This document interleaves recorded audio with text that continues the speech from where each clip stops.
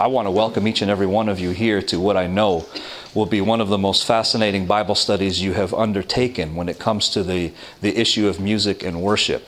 And so the title of this session and the next session, which is going to build on top of that, is If the Foundations Are Destroyed, What Can the Righteous Do? We will be dealing with one very fundamental question during this session and the following session. And I believe if we can answer that one question, which is, does God have a model in the Bible that integrates theology and worship forms, I believe a lot of our other questions are going to be answered. And so you pray for me as I communicate, that the Holy Spirit will help me and enable me to communicate clearly so that we can all see what the issues really are. Let's bow our heads for a word of prayer. Let's pray. Our gracious and loving Heavenly Father, oh Lord, many of us have come from afar in order to be here because our souls are hungering and thirsting for answers. And so, Lord, I pray that you will send your Holy Spirit at this time to illuminate our minds, to help us to discern between truth and error, and, Lord, to learn how to worship you in spirit and in truth. As we are on our quest today, we thank you for the promise that your Holy Spirit will be our teacher and our guide. And we thank you for hearing our prayers in Jesus' name. And let everyone say, Amen. Amen. So if the foundations are destroyed, what can the righteous do? We are going to look at the relationship between worship forms and theology. What is that relationship? What role then does culture, personal preference, style, and taste play in this discussion? What role does theology play? Actually, before I move on, how many did not get a chance to get this latest issue of Adventists Affirm? If you did not, these first two sessions that I'm covering are summarized in an article right in this. So you're going to want to make sure that you get this article, all right? Well, I've got a few of them here, and when they run out, make sure you go to the registration desk because they have a few more boxes back there, all right? Are worship styles grounded in culture, personal preference, style, and taste, or are they grounded in the Bible? What we're going to do in order to answer that question is, again, explore the connection between God, salvation, and worship. We're going to examine how worship style is integrated with the sanctuary. We're going to look at the destruction, cleansing, and construction of the earthly sanctuary and its connection to worship forms. We're going to look at the little horn's attack on the heavenly sanctuary and its effects on worship forms. And we're going to examine how the cleansing of the heavenly sanctuary is related to worship forms. So that's what we're going to do in this session and in the next one. So I hope you have your Bibles with you because we're going to be looking at many texts and many different models. This is a text that most of us probably know. Exodus chapter 25, verses 8 and 9. The children of Israel have been in Egypt for some time, and they've been called to the base of Mount Sinai, where God wants to reveal to them His law and the plan of salvation. And in Exodus chapter 25, verses 8 and 9, it says, "And let them make me a sanctuary, that I may dwell among them, according to all that I show thee, after the pattern of the tabernacle and the pattern of all the instruments thereof, even so shall ye make it." When you read this text, does it appear to you that Moses just concocted this idea all by himself? Or that he was looking at all the other Canaanite or other nations to figure out what their sanctuary was like, and then he patterned this sanctuary or the Israelite sanctuary after theirs? As I read the text, it was by divine revelation. God had given him the pattern, and he told him to make it according to what you saw in the mount. Turn with me to 1 Chronicles chapter 28, verse 19. Now the sanctuary would have a permanent resting place. 1 Chronicles chapter 28 and verse 19. Our president the other night was somewhere around this text, and he was, of course, pointing out the fact that we have a work to do. And in verse 28, 1 Chronicles chapter 28, verse 19, the Bible says this, all this. Now, what precedes all that? It's all the instructions that were given in order to build a permanent sanctuary there in Jerusalem. So when it says all this, you just read what it says before that, and it's clear that it's talking about the sanctuary. So it says, all this, said David, the Lord made me understand in writing by his hand upon me, even all the works of this pattern. And so what was given to Moses by divine revelation is now given to David as well. And we're going to continue to build on this. Okay, let's go then to 1 Chronicles 15:16, verse 19, and you'll see it up on the screen there.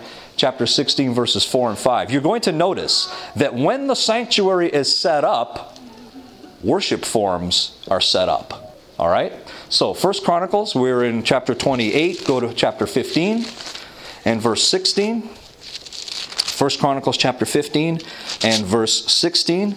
It says, and David spoke to the chief of the Levites to appoint their brethren to be singers with instruments of music, psalteries and harps. Those are stringed instruments. Cymbals, sounding by lifting up the voice with joy.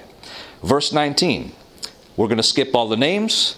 And these singers were appointed to sound with cymbals of brass. And I will cover much later that the trumpets and the cymbals were used as a call to worship. So they were played together as a call to worship. The very next chapter, chapter 16, verses 4 and 5. By the way, the context here is, you remember when they wanted to bring the ark up to Jerusalem, and Uzzah put forth his hand and touched the ark, and then he dropped dead, and then David did a whole bunch of Bible study, and they figured out, wait a minute, we did this whole thing wrong. We're going to talk a little bit more about that later on. But that was the context here. In chapter 16, verses 4 and 5, it says, and he appointed certain of the Levites. I think that's very interesting as well. And we have a similar a story back in Exodus 32, which we'll get to in the third session. The Levites. These were the pastors, the ones that were studying theology, the ones that knew the work and the plan of God. And I think that's very significant, because today, who's in charge of how music is run in the CCM world? It's not the theologians, it's the CEOs. And what's the bottom line with the CEO? Money, not theology. And so he appointed the Levites to minister before the ark of the Lord, and to record and to thank and to praise the Lord God of Israel, and Asaph the chief, and it mentions a bunch of names. It says with psalteries and with harps, but Asaph made a sound with cymbals, Benaiah and Jehaziel the priest with trumpets continually before the ark of the covenant of God.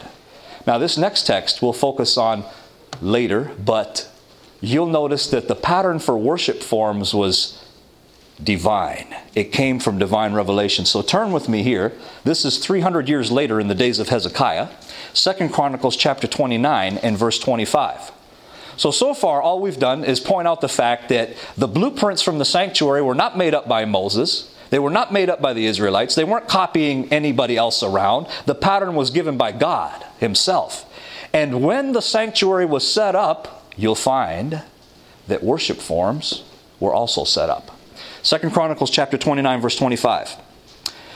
It says, and he set the Levites in the house of the Lord with cymbals, with psalteries, and with harps, according to the commandment of who? Who do you have there? The commandment of who? David. And of who else? Gad, the king's seer. And who else? And if you want to make it a little more authoritative, you just keep reading. It says, for so was the commandment of who? The Lord by His prophets. So the arrangement of the worship forms, the arrangement of, the fancy word is liturgy. This arrangement did not come by them looking out and seeing what kind of forms others were adopting out there. This was commanded directly by God Himself, which meant that some forms were included and some were excluded. So God gave the blueprints, and God commanded which instruments were to be used and which were not. 300 years after Hezekiah, you find the same thing to be true under the Reformation of Ezra and Nehemiah. So this is about 600 years after David. And when there was a mighty reformation in that time, I'm just going to turn to Nehemiah chapter 12 just to save a little bit of time so that you can see that. When they had finished rebuilding the walls, notice this. Nehemiah chapter 12, verse 27, it says, "At the dedication of the wall of Jerusalem, they sought the Levites out of all their places to bring them to Jerusalem, to keep the dedication with gladness, both with thanksgiving and with singing and with cymbals, psalteries, and with harps." If you go to verse 36, and it mentions all the brethren there, "with the musical instruments of David, the man of God, and Ezra, the scribe, before them." And so even 600 years later, when there was a mighty Reformation, this is what they went back to. Now, okay, so the earthly sanctuary, that's pretty well established. Does that mean that in New Testament times we're totally left without a pattern and without a model? No, not at all. Because the earthly sanctuary was designed to point to the heavenly sanctuary. So if you turn with me to Hebrews chapter 8, Hebrews chapter 8, it makes it very clear.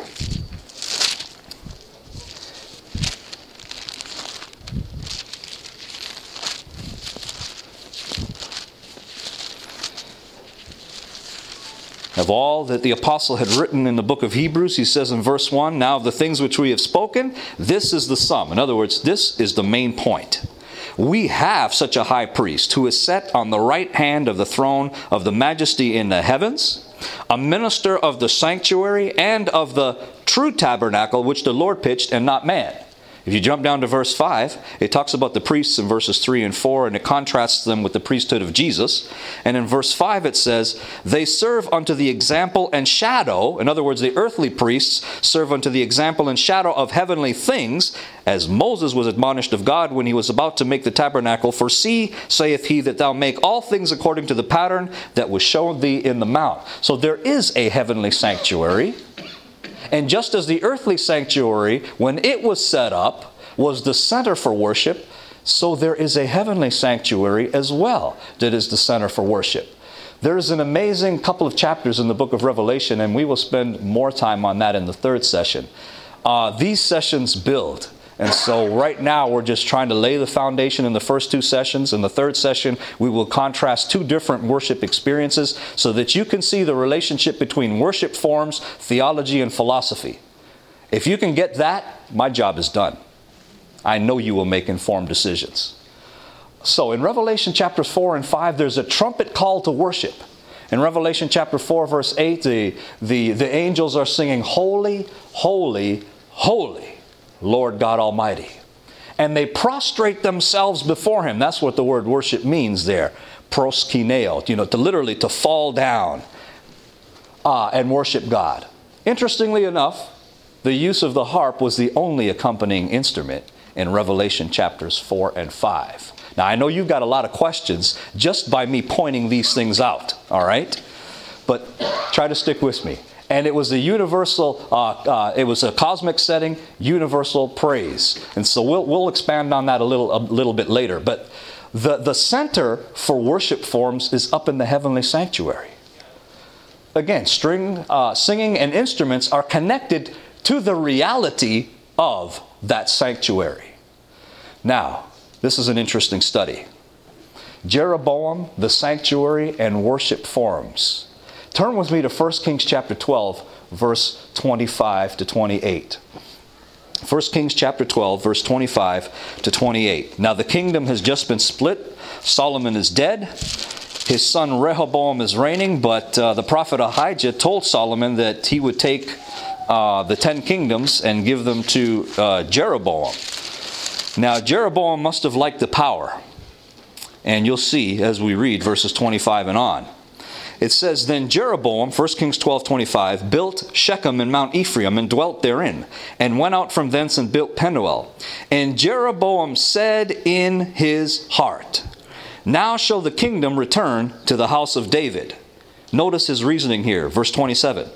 "If this people go up to do sacrifice in the house of the Lord at Jerusalem, then shall the heart of this people turn again unto their Lord, even unto Rehoboam king of Judah, and they shall kill me, and go again to Rehoboam king of Judah."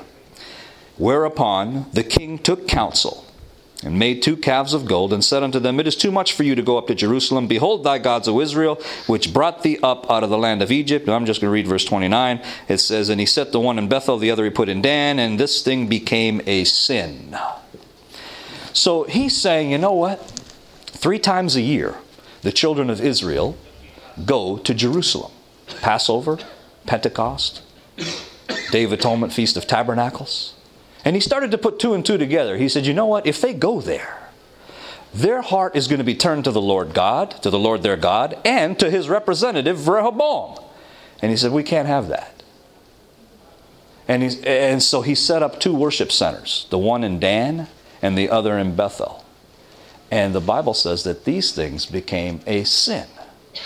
Now, this is the main point when it comes to worship forms. What Jeroboam did was turn his back on Jerusalem, right? He turned his back on the sanctuary. And when he did that, where did the forms of worship come from? Paganism. They came from the surrounding cultures. That's where they came from. And notice, it says that it was calves of gold. Behold thy gods, O Israel, which brought thee up out of the land of Egypt.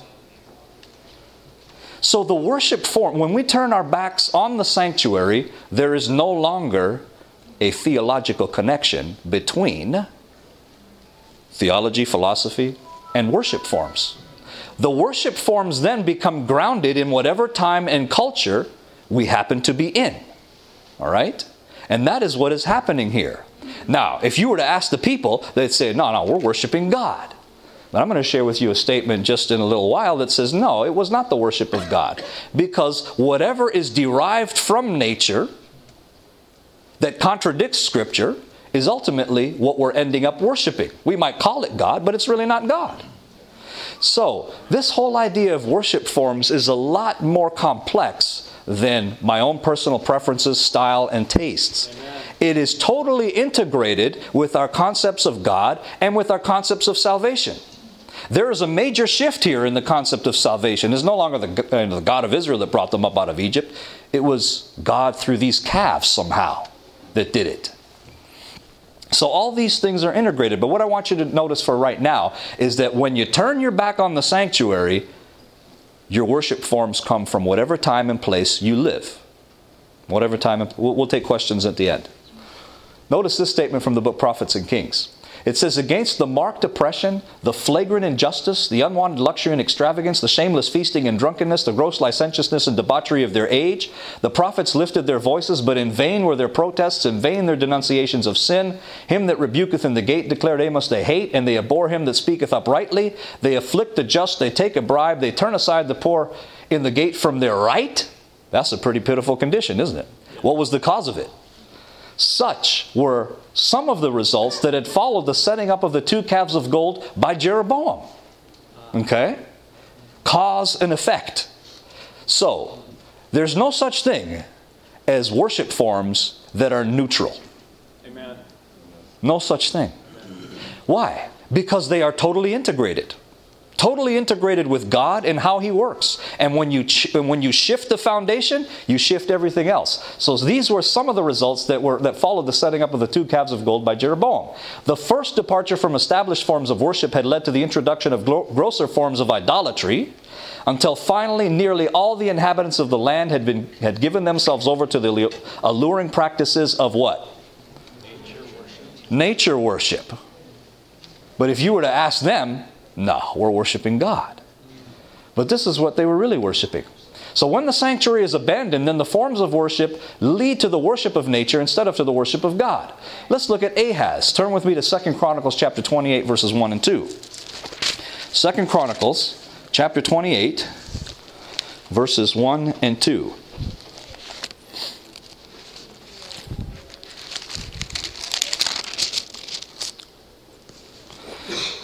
It says, and Ahaz was 20 years old when he began to reign, and he reigned 16 years in Jerusalem. But he did not that which was right in the sight of the Lord, like David his father. For he walked in the ways of the kings of Israel, and made also molten images for Baalim. So what does it mean to walk in the ways of the kings of Israel? Well, we just talked about that with Jeroboam. There's something interesting about the sin of Jeroboam. And all you need to do, if you have a computer, if you have a concordance, is punch up the word Jeroboam. And you will find this thought. For every king that succeeded Jeroboam, you will find this thought. Neither did this king depart from the sin of Jeroboam, wherewith he made Israel to sin. When the next king came along, he said, neither did this king stop. I mean, and you find it over and over and over and over again. Until finally in 2 Kings about chapter 17, it says, when the Assyrians finally took over and drove out the children of Israel from their land, God didn't let the thing go. He said the cause of all this was what Jeroboam did right at the beginning. Now, to me, I find it interesting because we want to adapt and change worship forms in order to attract people. But biblical history says when our creativity is not set within certain parameters and certain limits, that the exact opposite can happen. So we're actually losing a bunch of people as we try to do this. It just simply doesn't work. Biblical history has demonstrated it time and time again. And God didn't let the thing go. Neither did this king, neither did that king, neither did the other king. And so finally here, we're dealing with one of the kings of Judah. And he said he walked in the ways of the kings of Israel. Now, in order to do that, again, Ahaz had to turn his back on the sanctuary. It says he made molten images for Baal and began to worship them. Now, what is the end result of turning your back on the sanctuary? Is it atheism? No. Look at verses 24 and 25 of the same chapter. Very interesting. Verses 24 and 25 of the same chapter. It says, and Ahaz gathered together the vessels of the house of God, and cut in pieces the vessels of the house of God, and shut up the doors of the house of the Lord, and he made him altars in every corner of Jerusalem. So the end result is not atheism. The end result is pluralism and polytheism. You could not take the altar that was set within the sanctuary and place it outside of that sanctuary. You did that on pain of death. The altar belonged in one place, and that was in that sanctuary. And that should teach us an important lesson as Seventh-day Adventists, because the cross, without the heavenly ministry of Jesus, is a distorted picture of the cross. Amen. So we should learn to view the cross and the altar within the context of the whole sanctuary package.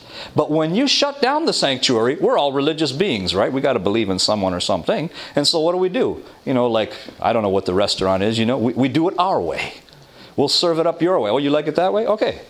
Burger King. We'll have it your way. And so we set up an altar for this brother over here and that sister over there and all that. And we become the arbiters of what's right and what's wrong at that point. We've lost our theological grounding. Totally. Verse 25, it says, And in every several city of Judah he made high places to burn incense unto other gods, and provoked to anger the Lord God of his fathers. When the sanctuary is abandoned, then pluralism and polytheism are some of the results. Here are some other results. In 2 Chronicles 28 verse 6, can you guys see? In 2 Chronicles 28 verse 6, 100,000 valiant men were slain. So as Ahaz began to walk in this direction, forsaking the sanctuary, forsaking the divine revelation of God, this was the result. Verse 8, 200,000 women and children were taken captive. In verses 17 to 19, Judah is plundered. And the king is so confused in verse 23 that it says the king sacrifices to the gods of Damascus. Why? Because they helped them. It was Damascus that had ruined him. And so he said, if the gods of Damascus are that strong, maybe I can sacrifice to their gods. I mean, here's a king who has totally lost his compass.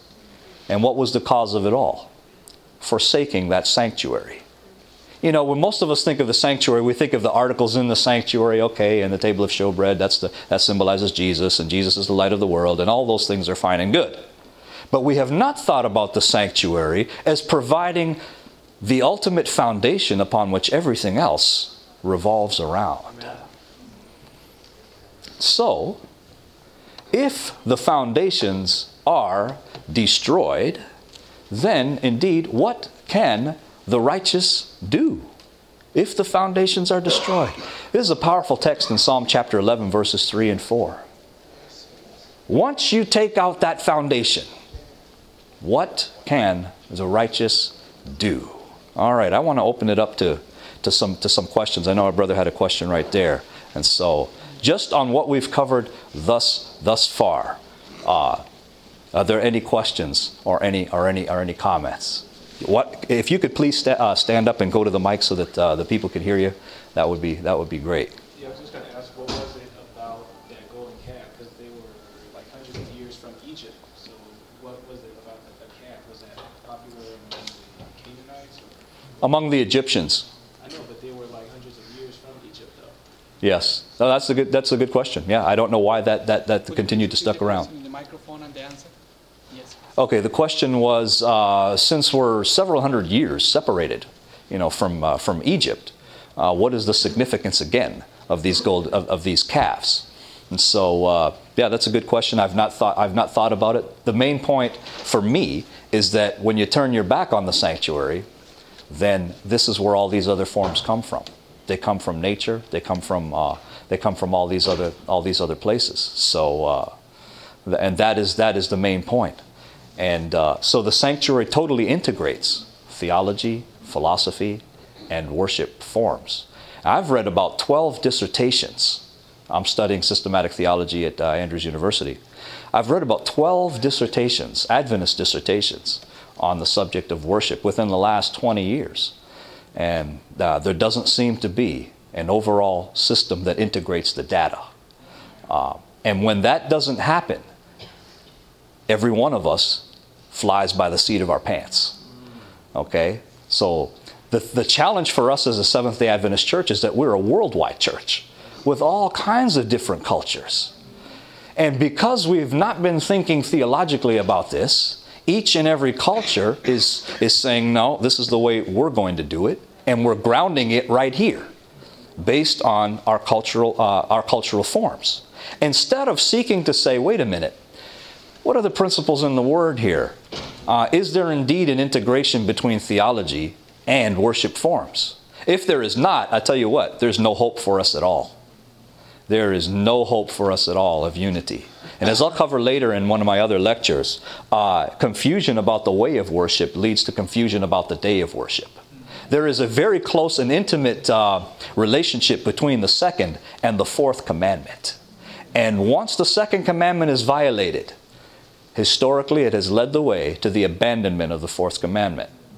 And when we come to the place where we can decide our own worship forms, just like Jeroboam did and Ahaz did, then the end result is cultural Adventism.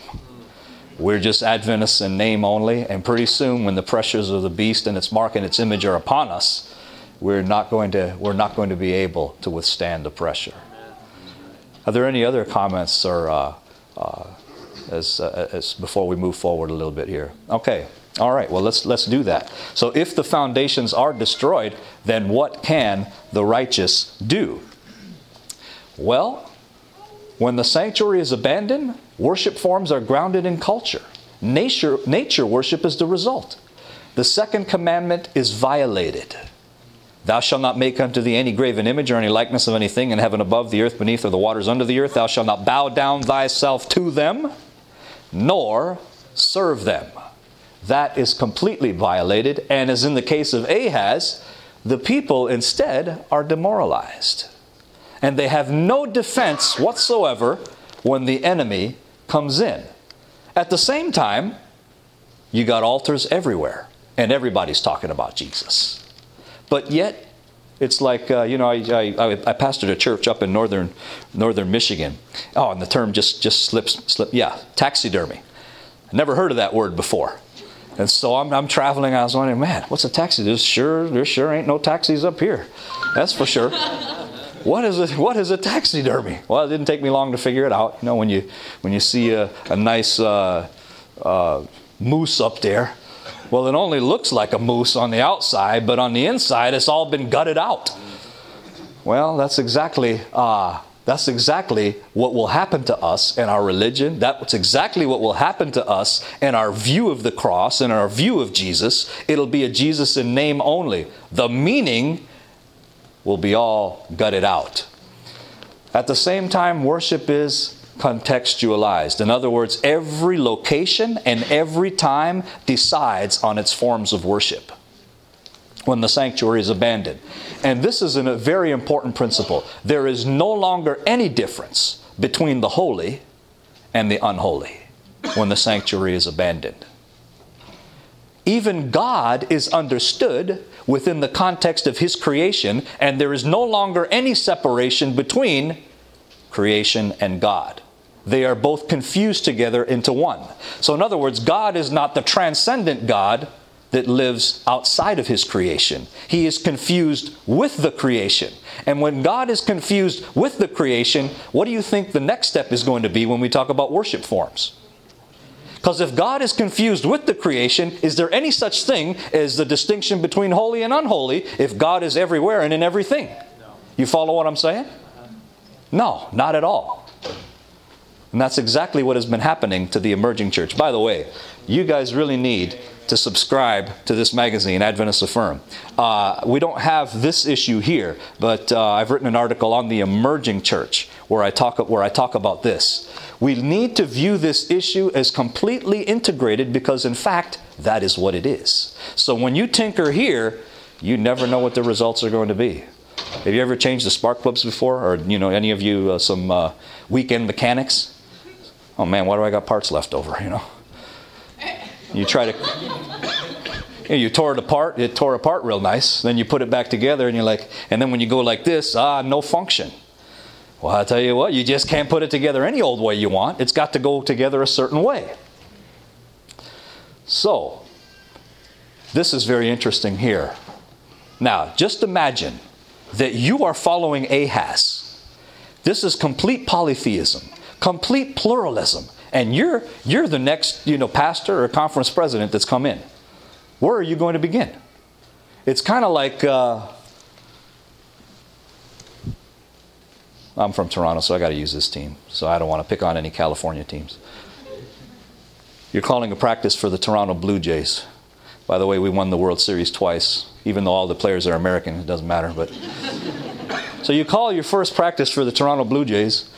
One guy shows up, and he's got a baseball bat. The other guy's got a football helmet. The other guy's got a hockey stick. These guys are playing on an ice rink over here. These guys are playing on a baseball field, and these guys are playing on a football field. But if you ask them all, they'll say, we're playing baseball. That's the kind of situation that Hezekiah inherited spiritually. There was no rhyme or reason to anything. But if you would ask them all, we believe in the God of heaven. No question about it. Where would you begin? 2 Chronicles 29, verses 5 to 9. Notice this. 2 Chronicles 29, verses 5 to 9. And your Adventist ears will perk up as we read some of these texts. It says, and he said unto them in verse 5, hear me, ye Levites, sanctify now yourselves, and sanctify the house of the Lord God of your fathers, and carry forth the filthiness out of the holy place. For our fathers have trespassed, and done that which was evil in the eyes of the Lord our God, and have forsaken Him, and have turned away their faces from the habitation of the Lord, and turned their backs. Also they have shut up the doors of the porch, and put out the lamps, and have not burned incense, nor offered burnt offerings in the holy place unto the God of Israel. Wherefore the wrath of the Lord was upon Judah and Jerusalem, and He has delivered them to trouble, to astonishment, and to hissing, as you see with your eyes. For lo, our fathers have fallen by the sword, and our sons and our daughters and our wives are in captivity for this. Notice where he lays the cause of all that devastation that we covered in the previous chapter. He says the reason, you guys want to know the reason for this? He says the reason for this is because of what you have done and not done to the house of God. Amen.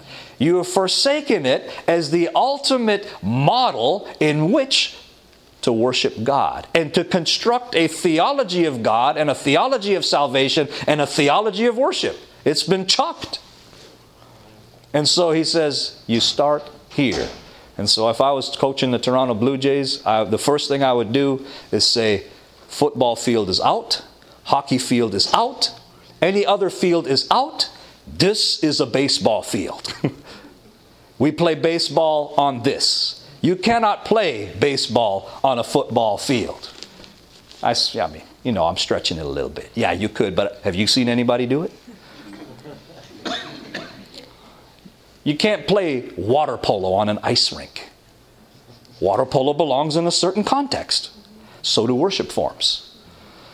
In 2 Chronicles 29, verse 15 to 18, they cleansed the house of the Lord. So it's just a simple account of how the priests went in there and did that. Now I want you to notice something very interesting.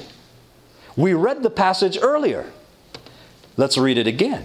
Because now what we have done is uncovered the philosophical, theological context that made it happen.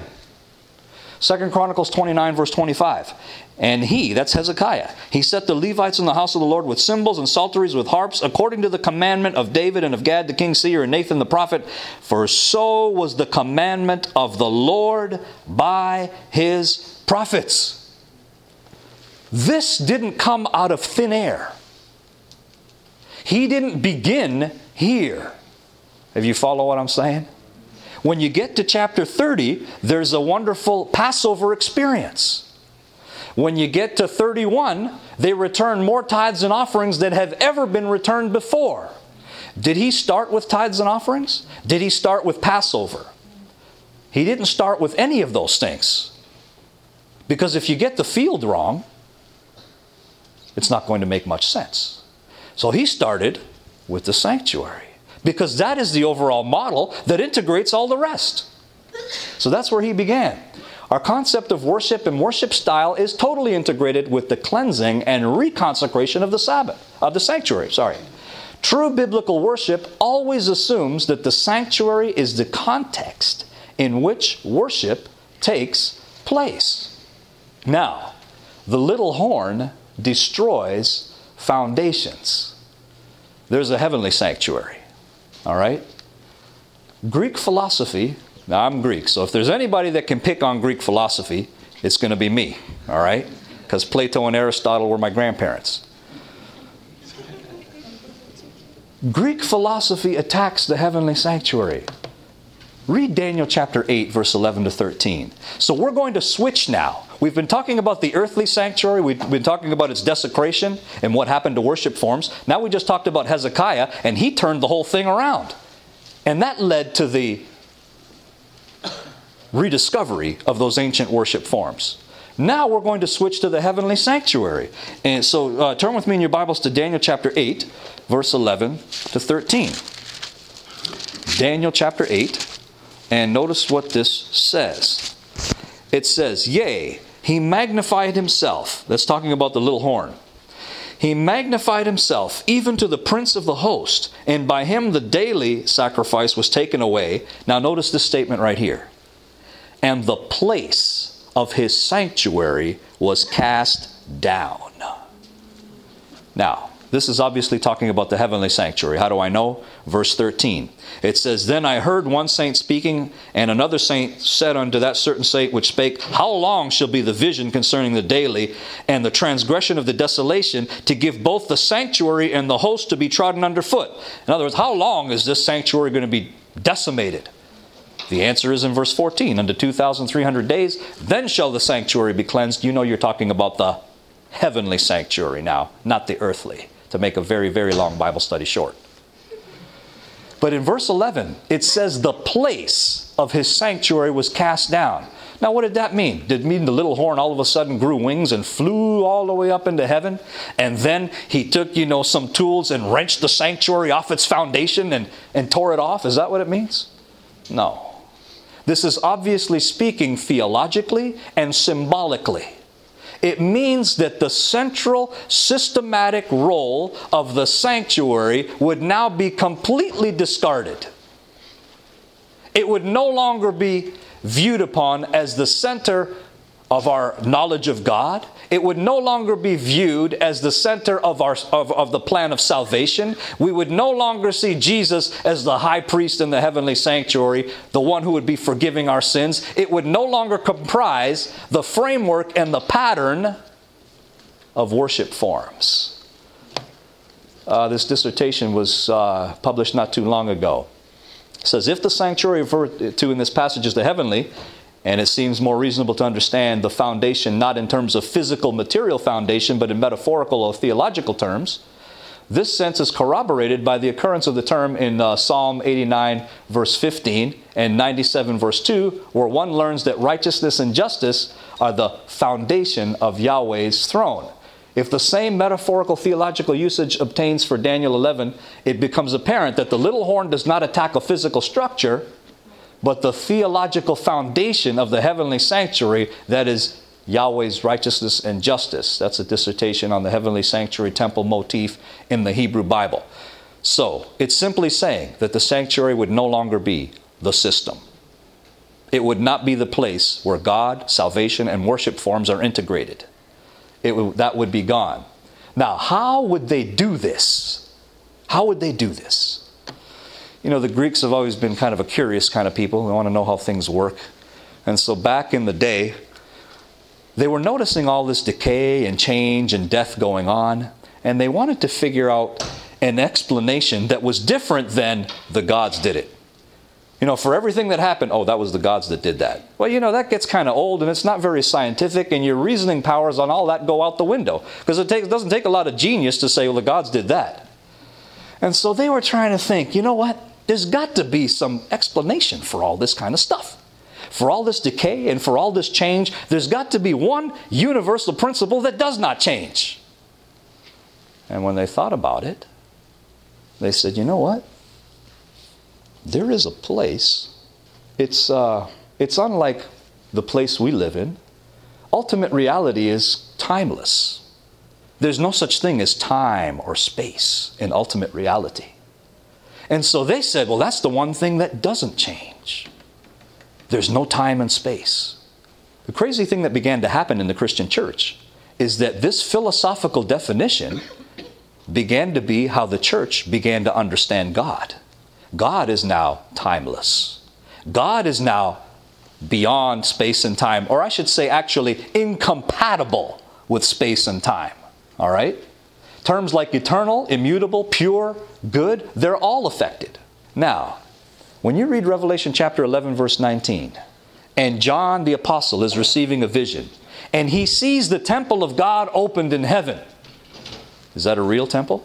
Is it possible for Jesus to move from the holy to the most holy place?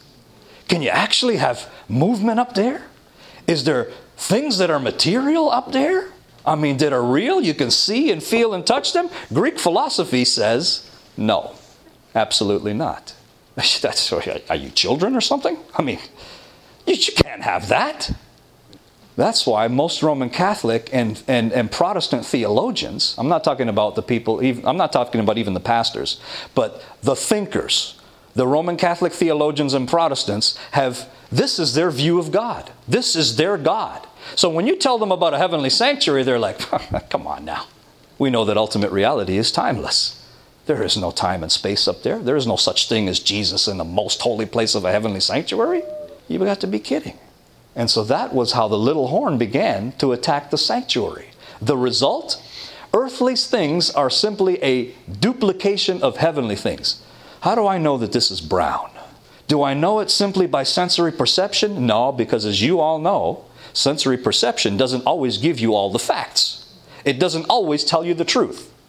This thing is a truth of reason. We know that this timeless world exists because it's a truth of reason. I don't have to depend on my senses to tell me. So everything we see here, I know this is brown. Why? Because there's a real brown up in heaven. I know that a sheet of paper is white because real white exists up there. This is a kind of off-white. The real white is up there. So you cannot have time and timelessness coexisting with each other. There's a complete dichotomy. And so what happens is that this system began to replace the heavenly sanctuary. That's why when you study the early church was all messed up. There were some great men of God who died and believed in the things that they believed in, but I tell you, this vision was gone. That's why the apostle wrote the letter to the Hebrews and said, hey, wait a minute now. There is a sanctuary up there.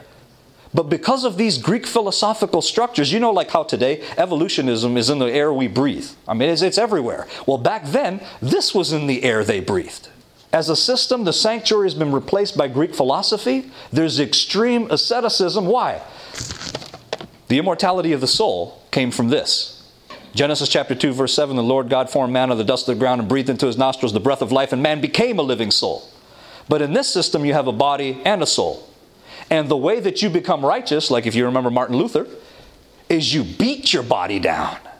You deny yourself of everything that God created for you to receive that was wholesome and good for you to eat. No, you don't do that because you're not supposed to experience that. You're supposed to suppress the flesh so that the spirit can be enlightened and gratified so that you can be in touch with that timeless reality. Well, what are the effects of this philosophy on worship forms? The sanctuary had string accompaniment. Now, with string accompaniment, you don't only have monophonic music, that means one note at a time, but with strings you can have harmony. But have you ever listened to Gregorian chant? Huh? Gregorian chant, roughly from the 5th to the 16th century. The Reformation, according to Catholic scholars, killed Gregorian chant. Why? Because Martin Luther wrote everything in 4-part harmony. It was monophonic, it was unaccompanied, and without strict meter. The use of harmony and instruments was thought too sensual and earthly. So it's kind of like you're starving and then all you get is a bread and water diet. All right? When God created all the wonderful foods for us to enjoy. So this was a strict musical diet, but yet God didn't say you had to do it that way. Why? The chant captured the pure, heavenly, timeless sounds. Now, I'm not giving a critique here on Gregorian chant. What I'm doing and what I'm hoping you're going to get is that why did they do this? Did it just come out of thin air? Absolutely not. When it comes to art and music, whatever rules the heart forms the art. Philosophy first, then worship forms. That's how it has always happened. And so what I'm trying to say to you is that this followed a Platonic system, whereby ultimate reality was timeless. You had a soul. The way to become righteous is to suppress all these natural desires that were okay for you to do. You know, temperance, of course. They said, no, you can't do that. This is the basis of Roman Catholic and evangelical theology. In other words, not necessarily the Gregorian chant part, but this whole Platonic system is the basis of this. And as I've had the chance to study Vatican II, Roman Catholics are very interesting. In the beginning, during the early church, yes, you had the Gregorian chant. When the Enlightenment came along, when that started to happen, people were looking at the natural world. People were going back to the Greek sources themselves. People were looking at science and so forth and so on. And they began to expand. When you get to Vatican II, anything and everything goes. You see, because worship forms are in the realm of history down here. Theology is in the realm of timelessness up here. There is a disconnect between whatever happens in time and space and whatever happens in this heavenly, timeless world. So you can change all of your worship forms and do this however you want, and there will be no effect whatsoever on your theological structure, according to Roman Catholicism. But the structure itself is wrong. It totally knocks out the sanctuary. The sanctuary integrates everything. It integrates us with it. It's the basis of their system. Consequences for sola scriptura, this view. Great Controversy 599, the language of the Bible should be explained according to its obvious meaning unless a figure or a symbol is employed. But when you read Revelation 11:19 under this system, you say, no, that's not a real sanctuary. John was simply using the cultural understanding of his day to describe this timeless worship that existed up in heaven. It was all cultural language. It was all culturally conditioned. It was not inspired, I guess another way you would say it. to break it down even further. So Greek philosophy says no. Reality is understood on the basis of philosophy. Daniel and John's description of the heavenly sanctuary was cultural condition. Why? Because we know that ultimate reality has no time or no space. What are the consequences? Worship style and the sanctuary are linked. Now, if I had a whole bunch of wooden blocks here and I pulled the bottom one, what's going to happen? The whole house is going to come down. When Greek philosophy hit the very foundations of the heavenly sanctuary, does it really matter now how you worship God? No. There's no longer any integration between the worship forms and the sanctuary. If the sanctuary is culturally conditioned, then so are the forms of worship. That only makes sense. Each person or culture is then responsible for making up their own forms as viable expressions of their understanding of God. Dangerous assumption. Worship styles do not affect theology, so we can make up our own styles based on our culture or the times in which we live. If you do that, then philosophical reason is the starting point of this. And since we're part of what God created, the result is that we are worshiping the creature instead of the Creator. That's what happens. So friends, if the foundations are destroyed, what can the righteous do? Let's pray. Our Heavenly Father, Lord, I know I've covered a lot of things that may be challenging here. And I just ask that you will continue to bless, lead, and guide every one of us as we grapple with something that is critical at this point in Earth's history. Worship is at the very heart of the great controversy. And we pray that you would enlighten our minds, to teach us, to guide us, so that we can worship you in spirit and in truth. We ask and pray all this in the worthy name of Jesus. Let everyone say, Amen. This media was produced by Audioverse for GYC, Generation of Youth for Christ. If you would like to learn more about GYC, please visit www.gycweb.org. Or if you would like to listen to more free online sermons, please visit www.audioverse.org.